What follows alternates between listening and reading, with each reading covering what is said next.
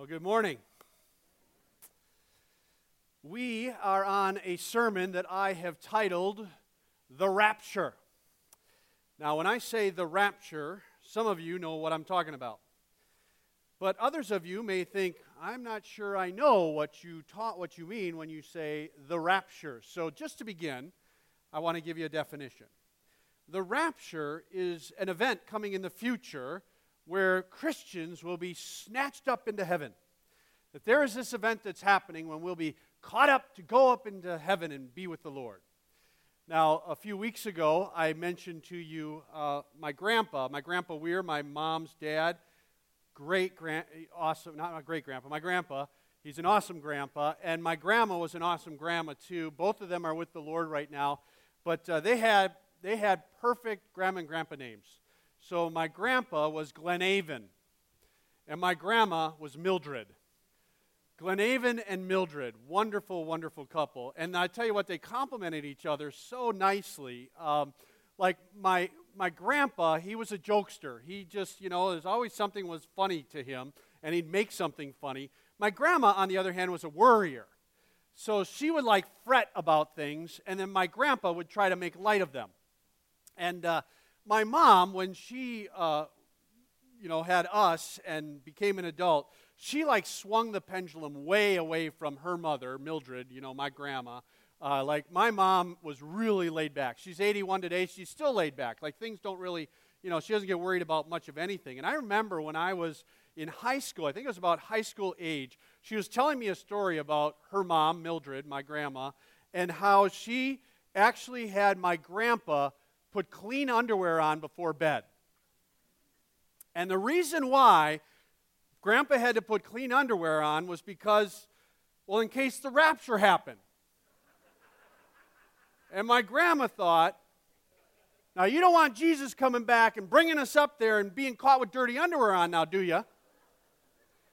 And she was serious. She was serious.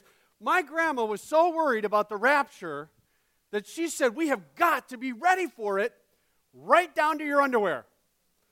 I mean, that's how serious she was about it. Now, today, it seems like gone are the days when the rapture seems to occupy our attention like that. I mean, my mom's growing up years, the rapture was ever it's going to happen at any moment. We can just tell. And today, you don't hear about it much. Today, I wonder how many of us have the rapture on our radar. How much does it come to our mind? How much do we think about it? How much does it affect our everyday living? Well, when I was growing up, the wore off on my parents because in our home, the rapture was thought about often. It's hey, I don't know if I'd be doing that. I mean, what if Jesus comes, sees you doing that? And that stuck with me even into my young adult years when I had my rebellious years, that I've shared over the course of time here. I mean, I remember sometimes I'm doing some not so nice things, and I remember thinking in the middle of them, oh boy, I hope Jesus doesn't come now. I mean, I hope he doesn't catch me doing this now. I just need to, and it kind of sort of kept us on the straight and narrow. Well, I would say that for us, the rapture ought to motivate us. This idea that we're going to all of a sudden go to be with the Lord when he returns, that this ought to be a motivator for us. It ought to have an effect on our lives. But I wonder if we have a clear biblical understanding as to what that effect ought to be. For my grandma, she worried. It caused her to just be a worrier around the rapture. For me, it kind of scared me, oh no, what if I am doing something wrong and the rapture happens? So we want to turn to the Bible and help us understand, how should we be motivated by the rapture? Now, as I'm talking about the rapture, you may have some questions that come to your mind. As I'm preaching, you may be thinking, I wonder about this, I wonder about that. And so we have a phone number that you can text questions to down in the lower right-hand corner there. And it's a real easy number to remember, 923-2121. 923-2121. So along the way, I'd love you to get out your cell phones, and as I'm preaching and you wonder about something, or I'm not clear about something, or you just have a question, you feel free to text that number. And at the end of the service, we're going to take as many questions as we can. We had some great questions in the first hour. I know that we're going to get some great questions in this second hour here. And at the end of the service, for the time allotted, I'll answer as many of those questions as I can. And then whatever I don't answer, then I'll answer via video. I'll do a video recording of me answering all the questions that come in. And so feel free to text away. And then this week, whatever I don't get to today, I'll be sure to cover as best as I can coming up on our Facebook page. We'll post it on our Facebook page. So let's talk about why we should look forward to the rapture. We should look forward to the rapture not out of fear, like, oh no, the rapture is going to happen, but we should look forward to the rapture because it gives us hope. It gives us hope. That the rapture ought to instill in us this positive feeling of hope of something that's coming. There are actually two main passages in the Scriptures that really lay out the details of what's going to be happening in the rapture that I want to take us to. One of them is found in 1 Thessalonians chapter 4, and another one is found in 1 Corinthians chapter 15. So if you have your Bibles handy, you can put your finger in those two spots, 1 Thessalonians 4 and 1 Corinthians chapter 15. If you don't have your Bibles handy, that's fine. We're going to have the Scriptures right up here on the screen for us. So first of all, just to focus on what the rapture ought to do for us. It ought to instill in us this sense of hope. So go with me to 1 Thessalonians chapter 4, and let me just lay it out for you before I dive in.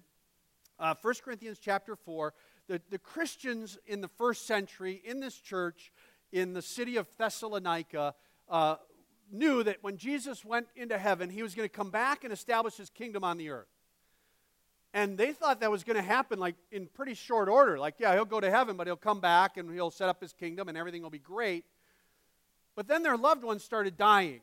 Christians, their fellow Christians, they started dying and Jesus wasn't returning. And so they started to worry, like, wait a minute, what happens to those who have died before the kingdom is established on the earth?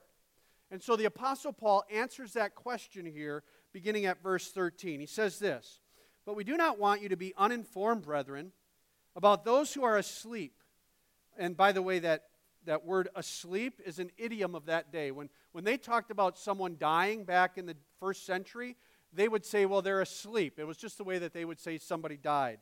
And so he says, I don't want you to be ignorant about, or uninformed, brethren, about those who are asleep or those who have died, so that you will not grieve as do the rest who have no hope. He's saying, I'm going to tell you about this rapture thing so that I can give you hope, so that you don't have to be grieved like without any hope, but I want to give you hope. And the first thing that we see about this hope, that because of the rapture, is we look forward to the rapture because it gives us hope that we will see our loved ones again. He's saying, listen, I know they died, I realize that, but I want to give you hope that you're going to see your loved ones again. Look at verse 14. He writes, "For if we believe that Jesus died and rose again, even so God will bring with him those who have fallen asleep." There's that idiom again about dying. Those who have died in Jesus. Now notice something interesting about this. When Jesus returns, he says those who have died, they've gone to heaven, they're with Jesus. When he comes back, he's going to bring your loved ones with him so that when he comes back to bring us there, they're going to be with him. So he's taken those in heaven, bringing them with him to bring about this event called the rapture. Verse 15, "For this we say to you by word of the Lord, that we who are alive and remain until the coming of the Lord will not precede those who have fallen asleep," or those who have died. Now listen to this description of the rapture. I love 1 Thessalonians 4:16. Just get your mind around this. Let your mind kind of imagine what this is going to be like. "For the Lord himself will descend from heaven with a shout." Now, by the way, this idea of him descending from heaven, this is why we think heaven is above us. Because when he went up into heaven in Acts chapter 1, he ascended into heaven. Now that he's returning, he's descending from heaven. So where's heaven? This was one of the questions along the way that was asked. Heaven is somewhere up, it seems. We can't see it, but it's there. And so with a shout, with the voice of the archangel, which, by the way, Jude chapter 9, or Jude verse 9, says that the archangel is Michael. So Michael is the general. He's the main angel in charge of all the angels. And so with the voice of the archangel and with the trumpet of God, you see the sense of trumpet of God, and the dead in Christ will rise first. Which, by the way, you're going to have to hold off on that, about the idea like, wait, they're in heaven. How come they're rising? It doesn't seem to make sense. When I get to the third point of why we have hope, I'm going to elaborate on that, so hold your thoughts on that. But anyway, the dead in Christ rise first in verse 17. Then we who are alive and remain will be caught up together with them in the cloud. You picture that? Caught up together with them in the cloud. By the way, let me highlight that phrase, caught up. That's where we actually get the English word rapture from. You have to go back to the 300s. It's the first time that the New Testament, in its original language, which was Greek, was translated into another language in the late 300s. And it was translated into the other language of Latin. For some of you, you may know the word, the Latin Vulgate. That's what was the translation. And so in the Latin, when they went from the Greek to the Latin, in the English, it's caught up. When you go Greek to English, it's caught up. When you go Greek to Latin, it's raptus, the Latin word raptus. And therefore, we get the English word rapture from that. It means to be caught up, as it says here in the English. So this rapture, this being caught up, that we have this hope because we're going to see our loved ones again. Like the Christians in the New Testament church, Paul was saying, listen, I know that these people had put their faith in Jesus. They trusted that he died for their sins and he rose from the grave, and they received the gift of eternal life from him by faith. And I know that you're grieving. I know that you're sad, but don't fear. Don't worry. I want you to have hope because, listen, you're going to see him again. It's true, you're going to see him again. As I look around the congregation, I know some of your stories, and I know some of you have lost loved ones. Some of you have people who are so near and dear to your heart, but you know they went to heaven. And like the Apostle Paul did in the first century, I want, by the authority of the Scriptures, to say to you, I know you grieve. I know there's a hole in your heart. I get it. I miss my grandma and grandpa, and other loved ones as well. But this is the hope. We're going to see him again. And it might be in the rapture, because it could happen at any moment. And so this ought to give us hope even in the midst of our grief. If they are in Christ, they're with the Lord, and he's going to come back, and he's going to bring them with him, and we're going to meet him in the air. Well, we look forward to the rapture, secondly, because it gives us hope that we will see Jesus. So not only are we going to see our loved ones, but we're actually going to see Jesus. You know, for many of us here, the guy that we've been praying to, the King of Kings and the Lord of Lords that we just sang to, the one that we seek after to guide us, we're going to finally see him. Notice again verse 17. Then we who are alive and remain will be caught up together with them in the clouds to meet the Lord in the air. To meet him in the air. We're going to go up and we're going to meet him in the air. A number of years ago, when our two oldest children were little, we lived in Arizona. And we went to San Diego. We went to SeaWorld in San Diego when Brandon and Allison were really little. And I tell you what, SeaWorld is quite the park. I don't know if you've ever been there, but it's amazing. I mean, the creatures there, you know, the sea creatures and stuff, like pick up starfish or, you know, pet the stingrays as they're swimming by. Or you could even touch these little sharks as they swam by, kind of feel their rough skin and stuff. And went to the dolphin show, saw Shamu, you know, the whole 9 yards. Well, when we were there, we had an extra treat that normally people don't get. One of the workers there said, hey, we just recently rescued a baby gray whale, and we have it in a tank, and you can't actually see it from outside, but if you go down in this tunnel, you can look in the glass, and you can look at it in the glass, so like a baby gray whale. So I'm thinking, when you think of a baby gray whale, when I was thinking of it, I'm thinking a little baby, you know, like for a whale, okay, maybe a little bit bigger than a refrigerator, right? I mean, I'm thinking like a pretty big, you know, mammal, but still, whatever. So we go down in this tunnel, and there's the glass there, and we're looking in, and I can't see it anywhere. I'm trying to find it for my kids, you know, and I'm up against the glass. I'm thinking, well, maybe it's like around the corner. We can't really see it, so I'm trying to look, you know, like this. And as I'm looking, all of a sudden, this monster, this humongous beast, comes right up along the glass, right in front of me, and I am not exaggerating when I say his eye was like the size of a football. I mean, and it was like, whoa, like looked like right through my whole head. It was like so breathtaking. I'm like, and I like stepped back. It was so amazing, this humongous animal, and I will never forget seeing that great. I mean, I remember, SeaWorld, but I really remember seeing that gray whale. It was so, I actually didn't take a picture. I was too taken aback by it, but I went online to kind of help you maybe visualize sort of what I experienced. This is a little photograph. It was like, and it was even closer. Like that eye was like as big as my head. It was absolutely breathtaking. I think about the rapture. I think we're going to go up to heaven. This is going to be so amazing. We're going to see our loved ones again. It's going to be just so incredible. And we're going to maybe see some famous people, in heaven. And it's going to be just an amazing experience. But then when we see Jesus,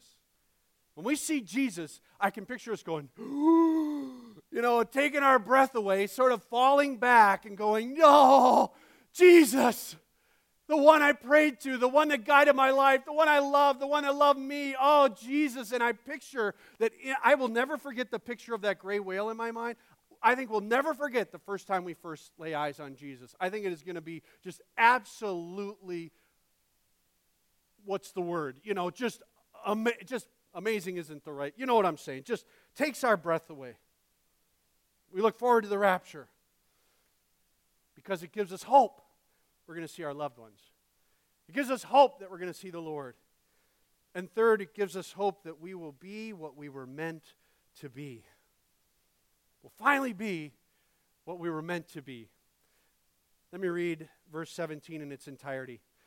Then we who are alive and remain will be caught up together with them in the clouds to meet the Lord in the air. And look at the end. And so we shall always be with the Lord. That's what we were meant for. We were born to be with the Lord forever. We were meant to be with Him, that this world is not our home, that our home is in heaven with the Lord. We're meant to be with Him. I love this passage in Philippians chapter 3. Jump back to Philippians chapter 3 and verse 20. Listen to what the Apostle Paul writes here. He says this, "For our citizenship is in heaven, from which we also eagerly wait for a Savior, the Lord Jesus Christ." We can't wait for that moment to happen, Lord, when we can go up to be with you, who will transform the body of our humble state into conformity with the body of His glory, by the exertion of the power that He has, even to subject all things to Himself. Just picture that by the power of Jesus, that He has sustains all things, that He created all things. He's actually going to transform us so that we can be with Him forever in this eternal state. The Apostle Paul wrote the details of that over in 1 Corinthians chapter 15. Jump back to 1 Corinthians chapter 15 and verse 50. Listen to what this says. It says, "Now I say this, brethren, that flesh and blood, brothers and sisters in the Lord, flesh and blood cannot inherit the kingdom of God, nor does the perishable inherit the imperishable. Behold, I tell you a mystery. We will not all sleep," there's that idiom for dying again, "but we will all be changed in a moment." By the way, the Greek word there is atomos. We get the English word atom from that. When they found the atom, they thought it's so tiny it can't be divided, and so it means in an indivisible amount of time, in an instant, in a twinkling of an eye. At the last trumpet, for the trumpet will sound, remember in 1 Thessalonians 4:16, there's the trumpet of God when Jesus returns. "And the dead will be raised imperishable, and we will all be changed." Now there it is again. The idea that the dead will be raised imperishable, but wait, in 1 Thessalonians 4:14, it says that when the Lord returns, He's going to bring the dead with Him, right? He's going to bring them with Him, and that they come from heaven. So how can they be raised, and yet He brings them with Him from heaven? Let me try to draw a diagram for you just to help us understand the process of this resurrection, okay? So let's say that that's the earth, and this is heaven up here. And when we die, the body, it's there in the grave, and it's dead. But the spirit goes up to be in heaven. Now, if you were with me in the first week when we were covering this, when we get to heaven, we actually are given a heavenly body. That's 2 Corinthians chapter 5, verses 1 through 5. 2 Corinthians 5, 1 through 5. So when we get to heaven, we are actually given a heavenly body. So now we're in heaven with the Lord. We're given a heavenly body. And when the Lord returns, He brings us with Him, And then there's this rapture that happens, right? That's when people are coming up and we meet them in the air, just like we just read. And then it says that the dead are raised. So what does it mean that they are raised? It doesn't mean that they're raised from the dead down here. It means that this body goes through a second transformation, that we actually exchange our heavenly body with an eternal, immortal, imperishable body. That actually our heavenly body is not our eternal body, that we're given an eternal, an immortal, a forever body. It'll be our state of being, which is our final state of being. That's what I was trying to say. Our final state of being will finally happen when the rapture happens. Now look at verse 53. For this perishable must put on the imperishable, and this mortal must put on immortality. But when this perishable will have put on the imperishable, and this mortal will have put on immortality, then will come about the saying that is written, death is swallowed up in victory. O death, where is your victory? O death, where is your sting? Death will no longer have a sting, because now we have, and our physical bodies will now be our eternal state, our final state. We will have our immortal and imperishable bodies. Verse 56. The sting of death is sin, and the power of sin is the law. But thanks be to God who gives us the victory through our Lord Jesus Christ. Therein lies why we can look forward to this. We can look forward to this because our victory is in Jesus Christ.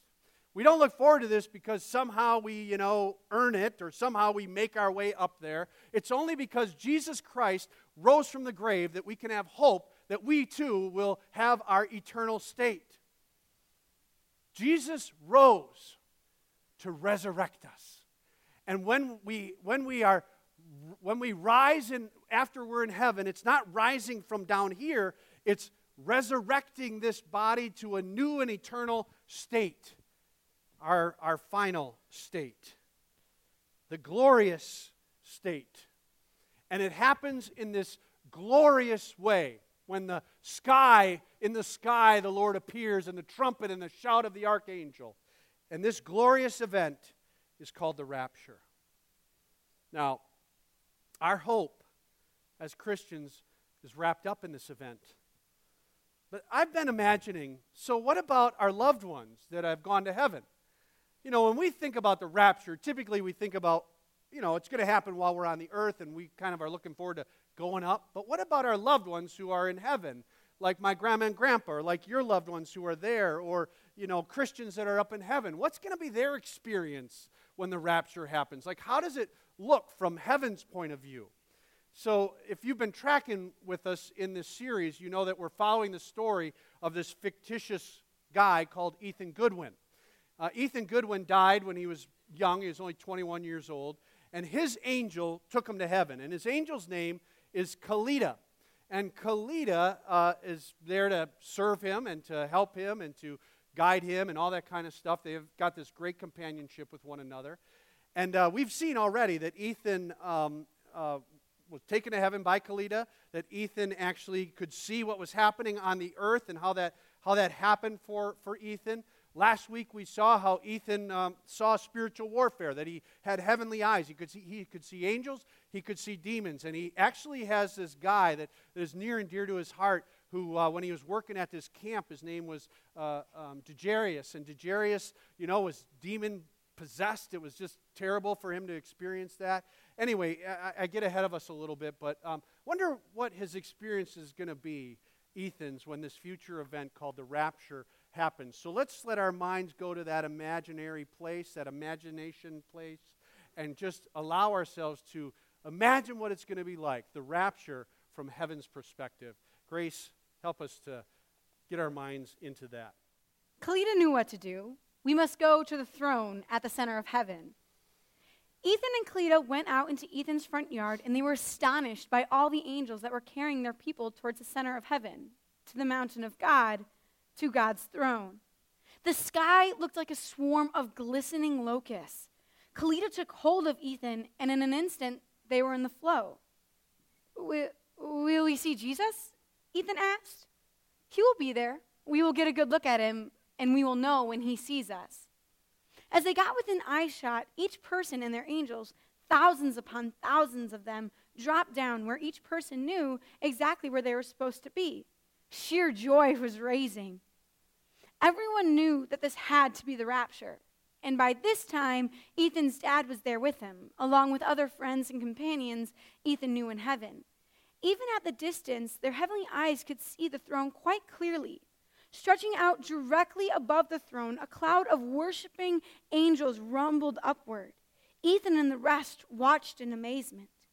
Descending out of the clouds, one of the angels touched down on the top of the throne near the edge. Every angel standing near to their human leaned over to tell their people who that was.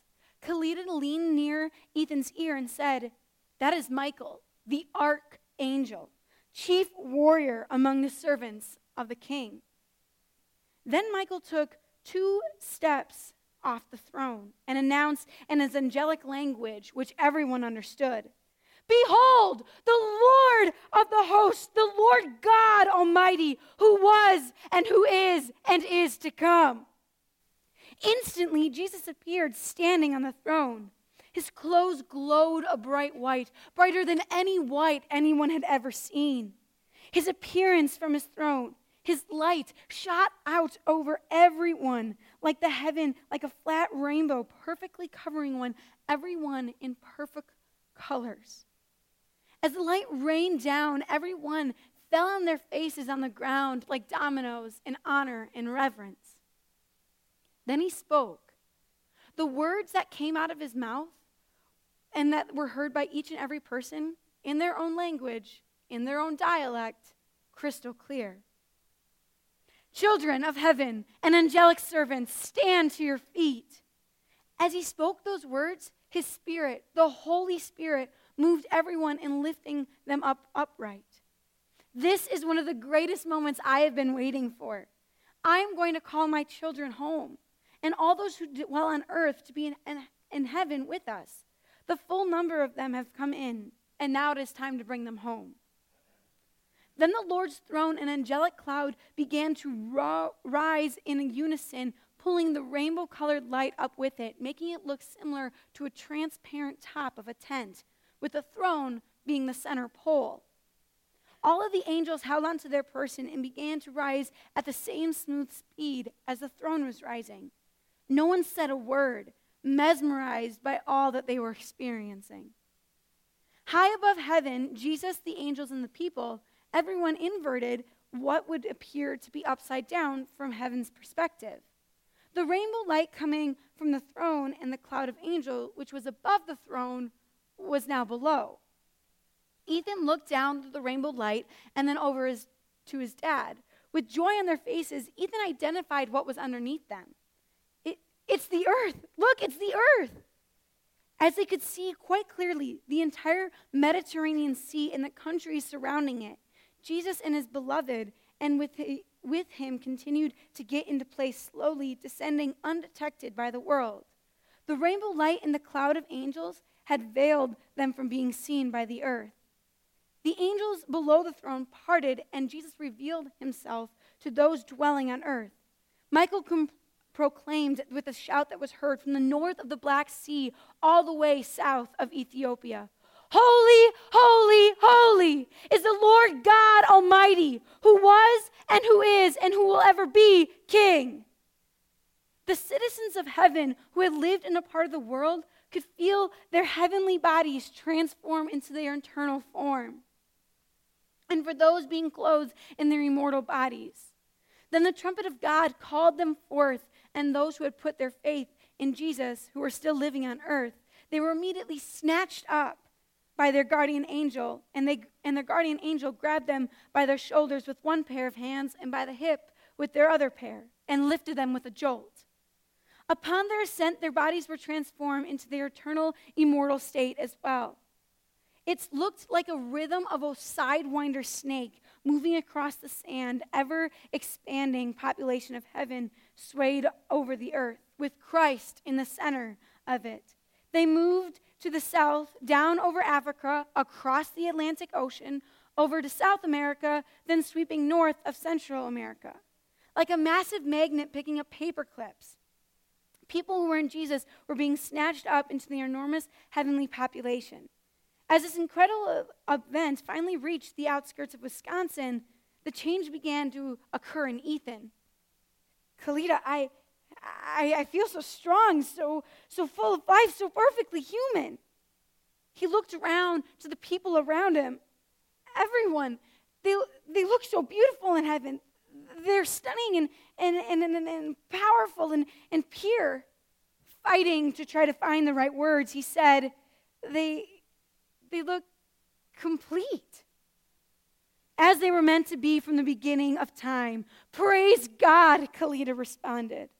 Nodding his head, praise God, Ethan agreed. Ethan and his dad began to beam with joy as they first saw Ethan's mom, Mr. Goodwin's wife, Ruth, being lifted to heaven by her angel. Then Sam and Carly and Josh and his wife and 2 children with them. So many others as well. And then Ethan saw the young man he would imagine that he would see, DeJarius, the guy he failed at Crosswinds Adventure Camp, the guy he knew who was demon-possessed, the guy he thought could never be saved, DeJarius Robinson. Kalita, bring me over to DeJarius.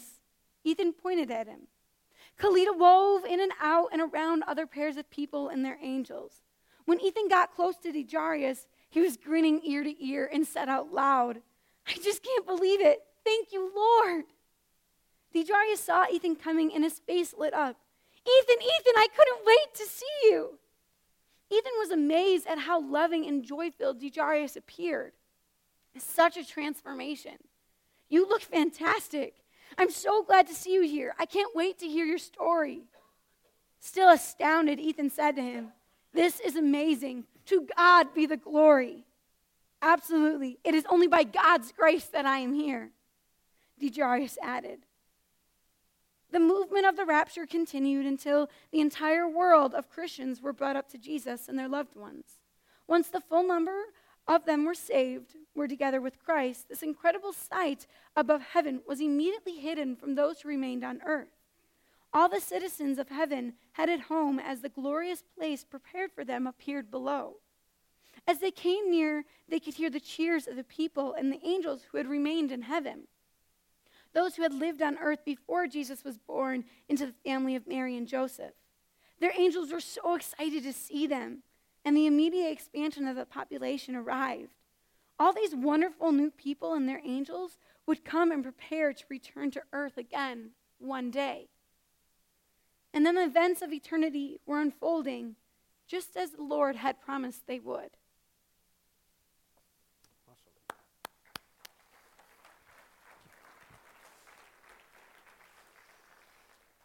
Thank you, Grace. Thank you, Grace. Just imagine what that's going to be like. It's going to be quite an event. Well, one more point that I want to make. Everything that I've talked to up until this point offers us hope for something coming in the future. We're just looking forward to that future event. But what about now? I mean, can it offer us any hope for now? And I believe that it can. First of all, the rapture gives us hope that we can find comfort for today. That we can find comfort for today. And I think on 2 levels. One I've already highlighted, the idea that if our loved ones died, it's that hole in our heart, and yet when the Apostle Paul writes of all of this stuff, and he says, I want to give you hope, don't worry, you're going to see him again, you're going to see Jesus, it's going to be as you were meant to be. And then he ends that section in 1 Thessalonians chapter 4 and verse 18 with these words. Look at 1 Thessalonians 4:18. He says, therefore, comfort one another with these words. This should be a comfort for us even today as we may have some pain in our heart because we don't know where our loved ones, we know that we're going to see our loved ones again. But a second way that we can find comfort for today is how the Apostle Paul ended that other section in 1 Corinthians chapter 15. So if you go back to 1 Corinthians chapter 15, again, he's talking about the rapture, about how the the imperishable, the perishable will put on the imperishable, and the mortal will put on immortality, and all of this stuff. And then he concludes with these encouraging, comforting words. Look at verse 58 of 1 Corinthians 15. 1 Corinthians 15:58. Therefore, my beloved brethren, my brothers and sisters in Christ, be steadfast, immovable, always abounding in the work of the Lord, knowing that your toil is not in vain in the Lord. I've read that a lot over the years. I read it this past week again, and I'm studying, and I just thought, man, why didn't God inspire the Apostle Paul to write, knowing that your fun times in ministry are not in vain? No, he writes, knowing that your toil is not in vain. Toil. It means a labor that is burdensome. And it feels like a heavy weight sometimes. When we're working in things that matter to the Lord, when we're doing the work of the Lord, it can weigh us down. But Paul writes, listen, there's an event coming called the Rapture. And it can comfort you when it feels like it's tough. It can encourage you to be steadfast, immovable. Immovable does not mean unteachable. It does not mean unrepentable. It means that you're committed, that you're there. You're going to keep pressing on, always abounding in the work of the Lord. Because we know the rapture's coming. So keep going. We know the rapture's coming, so press on. Because God is watching. And God is listening. And we know that there's coming a day when we're going to be up there with Him. It could happen at any moment in an atomos of time, in an instant. We don't know when it's going to be. And then there'll be this other event that happens when we're in heaven, where we stand before the Lord and give an account of our lives. And this is what we're going to talk about next Sunday. Another event that's going to happen in heaven. Until then, I hope that we keep the rapture ever before us. That it actually does motivate us in life to press on. Motivate us in life to live a life of hope and not despair. Where we say, Lord Jesus, come, come, come, Lord Jesus, we're ready. Let's pray. Thank you, Lord, for this hope of the future that we have. Thank you that there is going to be a major change, and it's going to happen quickly, and it's going to happen gloriously, and it's going to happen powerfully. And Lord, I pray that this rapture to come might not be set off on the back burner of our life, but it'll always be in the forefront of our minds. That, Lord, we can't wait for you to come back and bring us home, for our citizenship is in heaven. And so we say, Lord, come. And until you come, may we be found faithful. May we be found steadfast, immovable, always abounding in your work, Lord.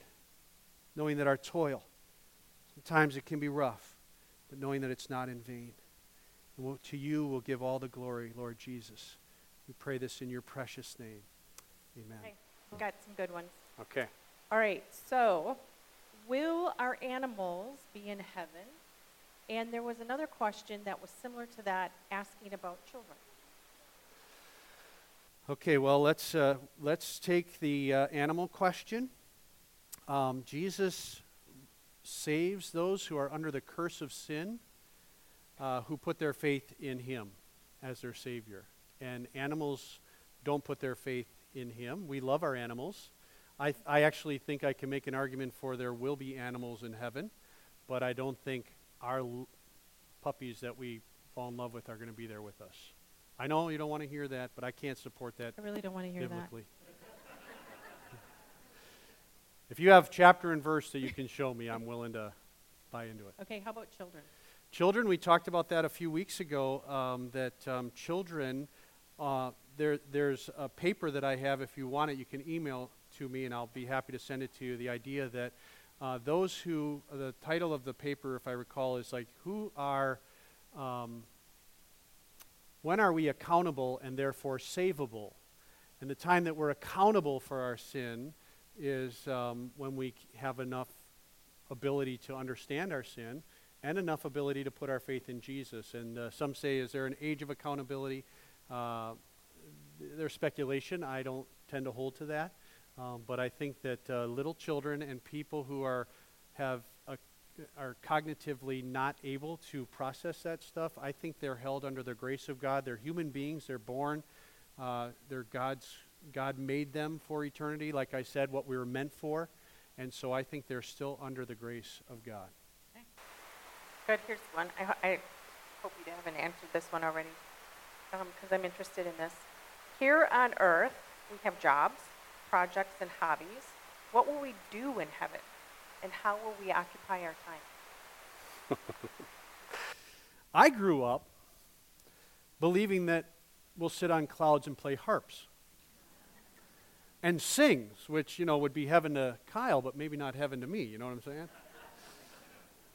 And nor heaven for you if you heard me sing. So what will we be doing in heaven? Well, this creative idea that we're working on gives us inklings as to what we'll be doing in heaven. I speculate, I'm trying to write this story, and I think it can be biblically supported, that our training that we're having on earth will continue in heaven, that when we get to come back to earth, like Ethan is actually being trained to be a warrior for the Lord, and he'll be a part of the Lord's army, but so he's actually training, in my imagination, he's training in heaven to be a warrior for the Lord.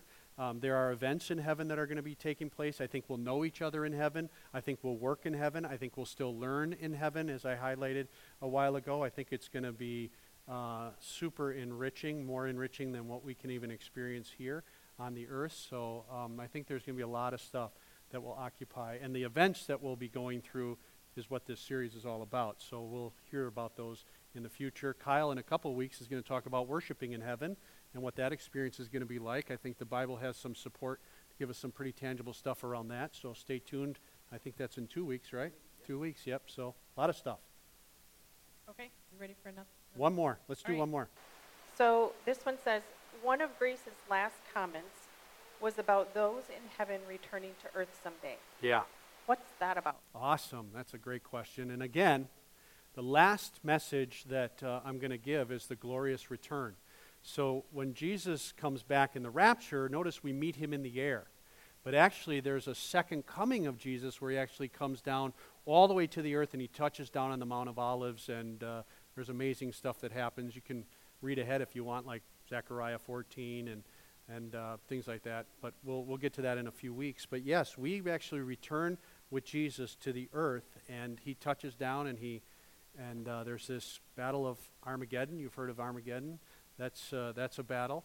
It's not the final battle. That's different. But then he actually brings in his kingdom on the earth. So we're in heaven for a while, but that's not our eternal place. Our eternal place is back on the earth, and then there's a new heavens and a new earth, which I know is maybe going, wow, what are you, like, explain that, So I don't want to confuse you too much, but the bottom line to the question, what about returning to the earth one day? Absolutely, and that is found in Revelation 19. If you want to read about it in Revelation 19, I'm going to unpack that in a number of weeks from now, a few weeks from now. So is that clear, or do I have to clear it up more? Think you got it? For now? It's good enough for now. We do return. Bottom line is we do return. That's it. And any that we don't have time for, again, I'm going to videotape answers as best I can, and we'll post them on our Facebook page. Thank you, Autumn. All right, let's close our service in prayer together. Lord, thanks again for our hope of eternity. Thank you that you have it all mapped out for us. Thank you that you love us enough to give us what it looks like from your word. And we pray, Lord, that as we go from this place, that the rapture, that it can happen at any moment, would just motivate us to tell others about you. Lord, that we pray that you'll just motivate us, because we want to bring them with us when we go to be with you. Lord, there's a lot of people, literally thousands of people all around us here in Manitowoc County that don't know you. And I pray that we'll invite them to just consider who you are, and that you died for them and you rose from the grave, and you want to bring them to heaven to be with you one day. And so, Lord, just stir our hearts this week to reach out to those people who seem to be far from you and invite them to come close to you and know how much you love them and how good you are and how you want to give them the gift of eternal life. Thank you that you can offer that gift because you're alive today, because you rose from the grave. And we look forward to that moment when we'll see you again. Maybe, even maybe, we'll meet you in the air and be with our loved ones and all of that. Maybe we'll experience the rapture from this side of heaven. But if not, we know we will from heaven's perspective. We thank you, Lord, for this glorious hope that is ours. And we pray this, Jesus, in your precious name. Amen. Well, God bless you. Have a great week. And say hi to someone you don't know. Help them to feel welcome.